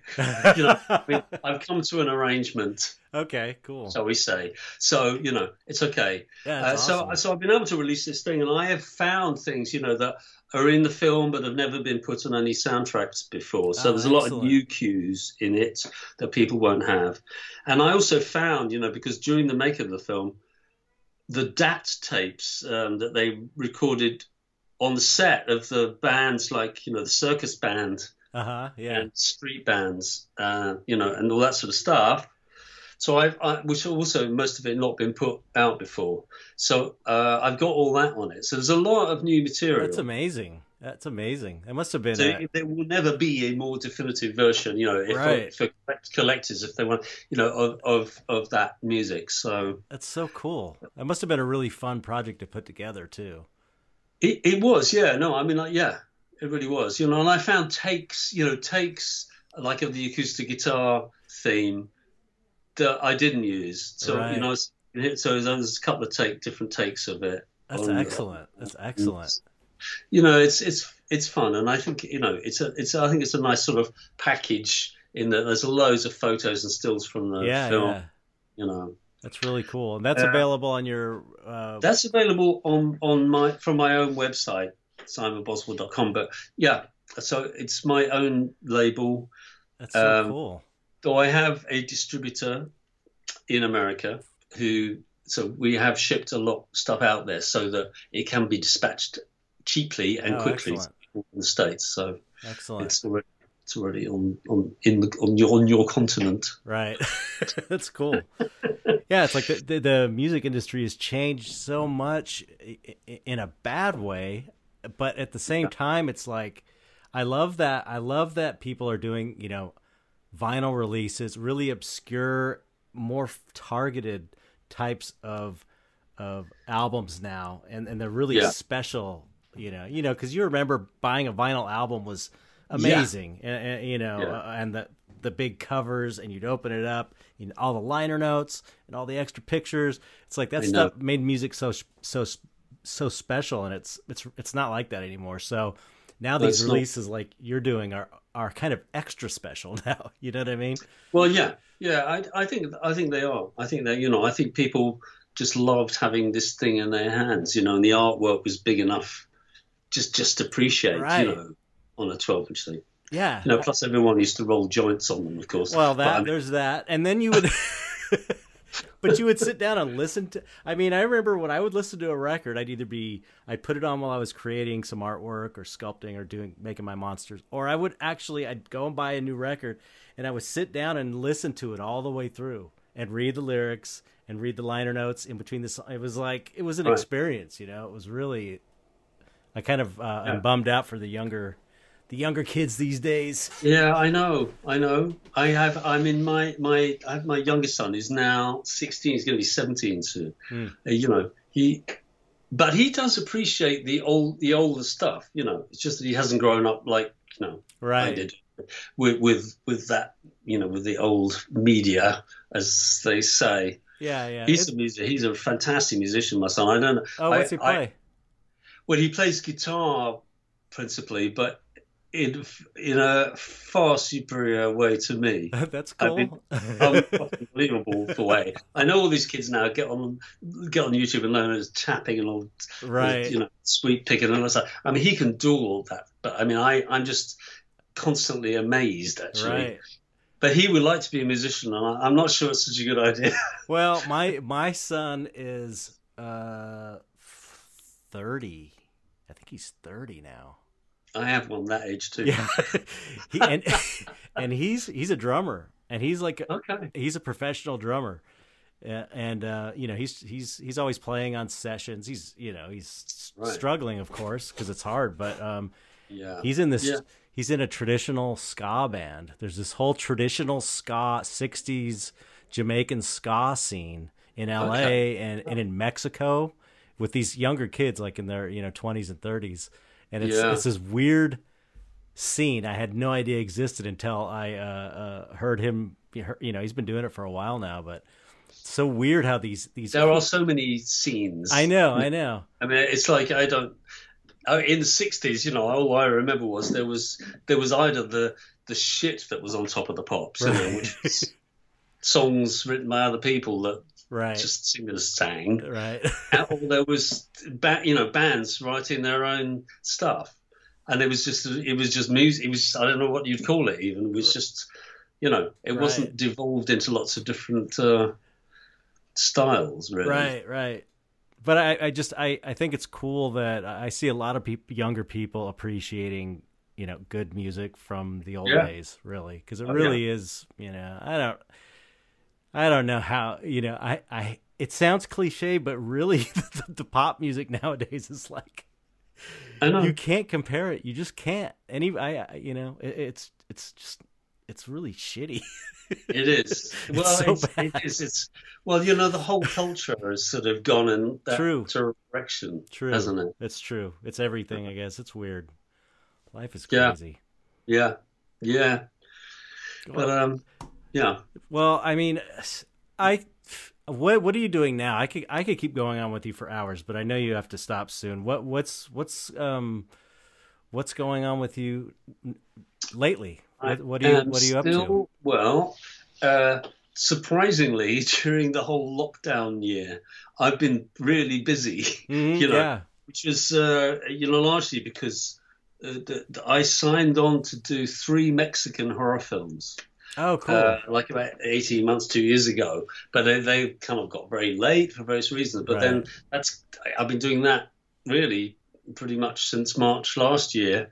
Just literally finished the 3rd one a couple of days ago. Awesome. Amidst it all, I also scored a comedy, which is, very different for me. Yeah, that must have been interesting. I have done some comedies before, but this is like a period comedy. It's based on a Noel Coward play called Blithe Spirit. Oh wow! There has been movie versions of that too, with Judi Dench and all kinds of cast of. So it's like 1930s, 40s comedy. Very, very silly, but that was kind of really interesting for me to do that because it's a very different sort of thing that you have to do with music. Because as I remember, the worst kind of music for comedies is like it's so on the nose. It's like I just watched a movie like gonna fall over. You got to trump. I just watched a movie. I just watched a movie last night called. Do you remember this movie from the? It was from the 80s called Neighbors with John Belushi and Dan Aykroyd. I'm not sure I do remember that. It wasn't a huge hit. It's funny. I was kind of watching it just for nostalgia's sake because I remember when it came out, and it was Bill Conti did the music, who's like famous. He did Rocky, which is amazing. It's like Yeah. amazing He music. did Dallas theme as well. Did he? Well, I wasn't aware of that, but the music, I thought the music in it was so awful. It was like the only thing that kept it from being a really good movie is it had like Exactly. this like kind of wacky trombone. It was like Yeah. you just like lowered the level. You'd lowered the level of how this movie could have been a good movie by being too on the nose. Exactly. It's very difficult. You know? I think writing music for a comedy is the hardest thing to do. Where I've got to with it is that it's better to almost play the music straight, or almost make it as if the composer has no sense of humor whatsoever. Right. You know, and let the actors play against it. Right. You know what I mean? Whatever kind of role, however it's set or whatever. Right. Just try and make the music, because if you try and make it, no, that's not. No, you want the script to be funny, right, and the actor to be funny, or the slapstick, whatever. You don't want the music telling you all that shit. Yeah, right. Same thing I was just saying that Jodorowsky said. You don't want to. You don't need to. You already think it's funny or not. Right. Exactly. So, it's very, very difficult. So it's tricky for me. So, but there are places where I had to do some of that. But it's a difficult decision to make with it.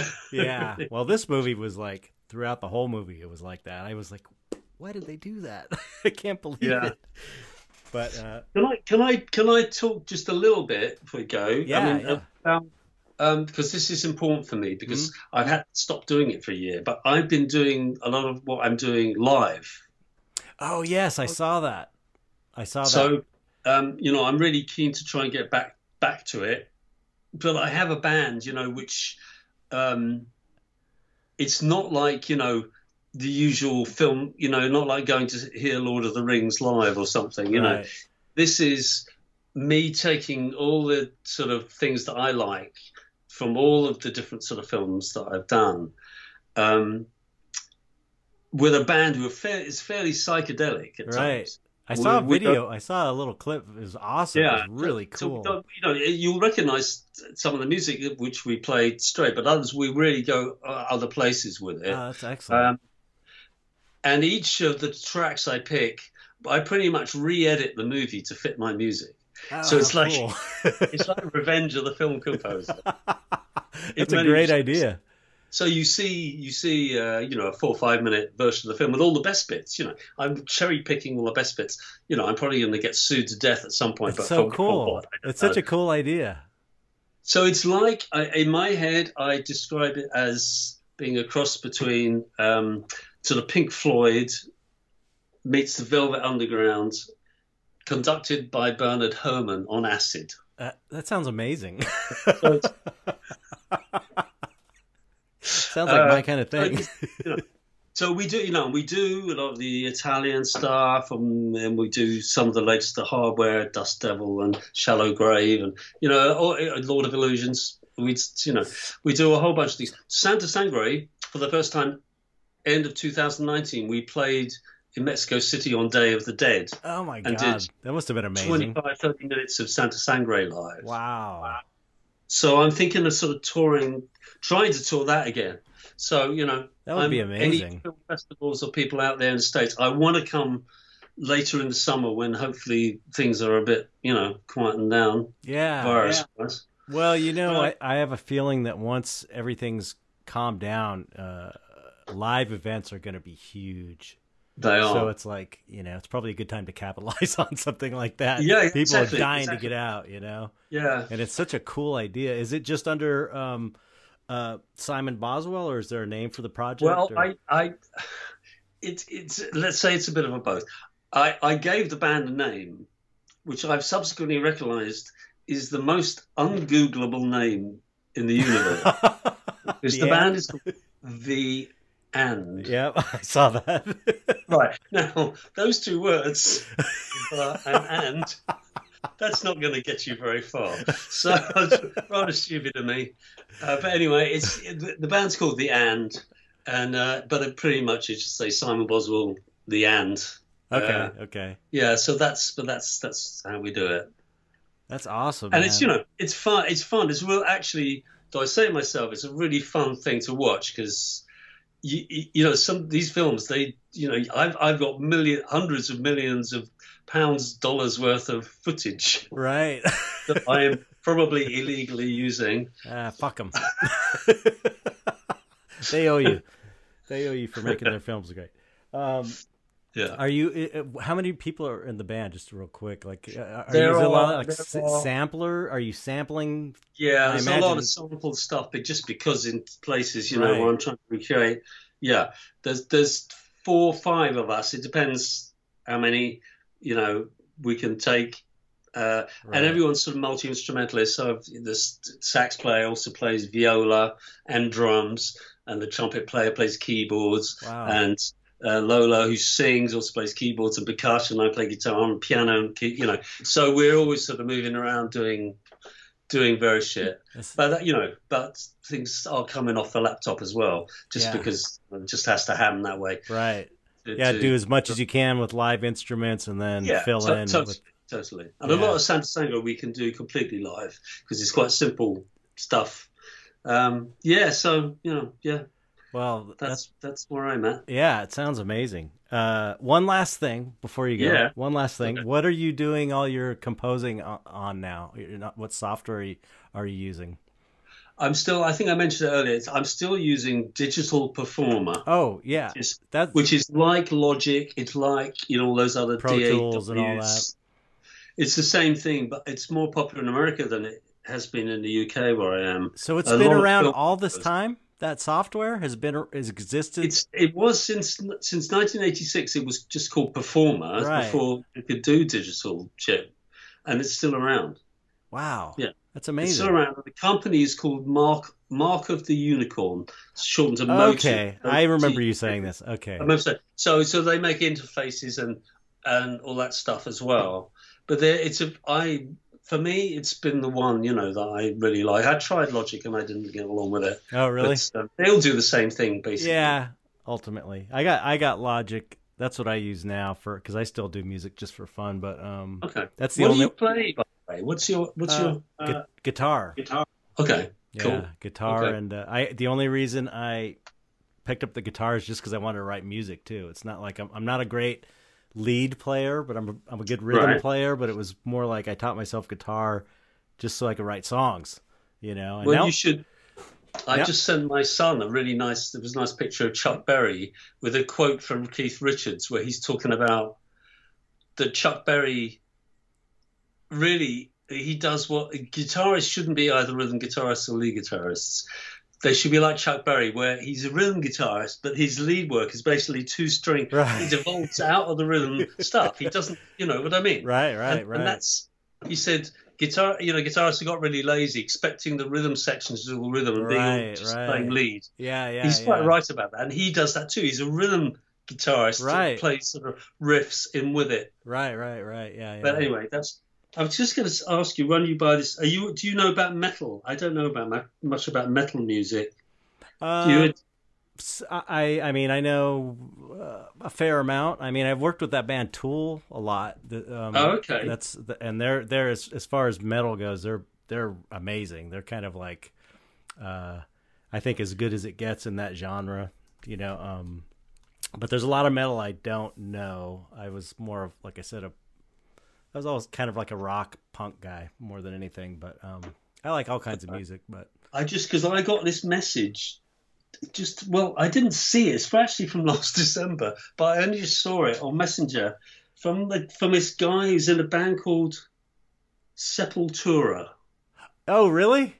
Yeah, They're- and I don't know. I didn't know much about them. My son said, "Oh my god, they're amazing!" This guy Yeah, called Igor Cavalera yeah. He's just like, sent me a thing saying respect. no way. That's what he said. No, he's a big time. They're a great band. They're a really great band. Yeah. Yeah, I didn't know anything about, but they're Brazilian, aren't they? Originally? Yeah. That's so cool.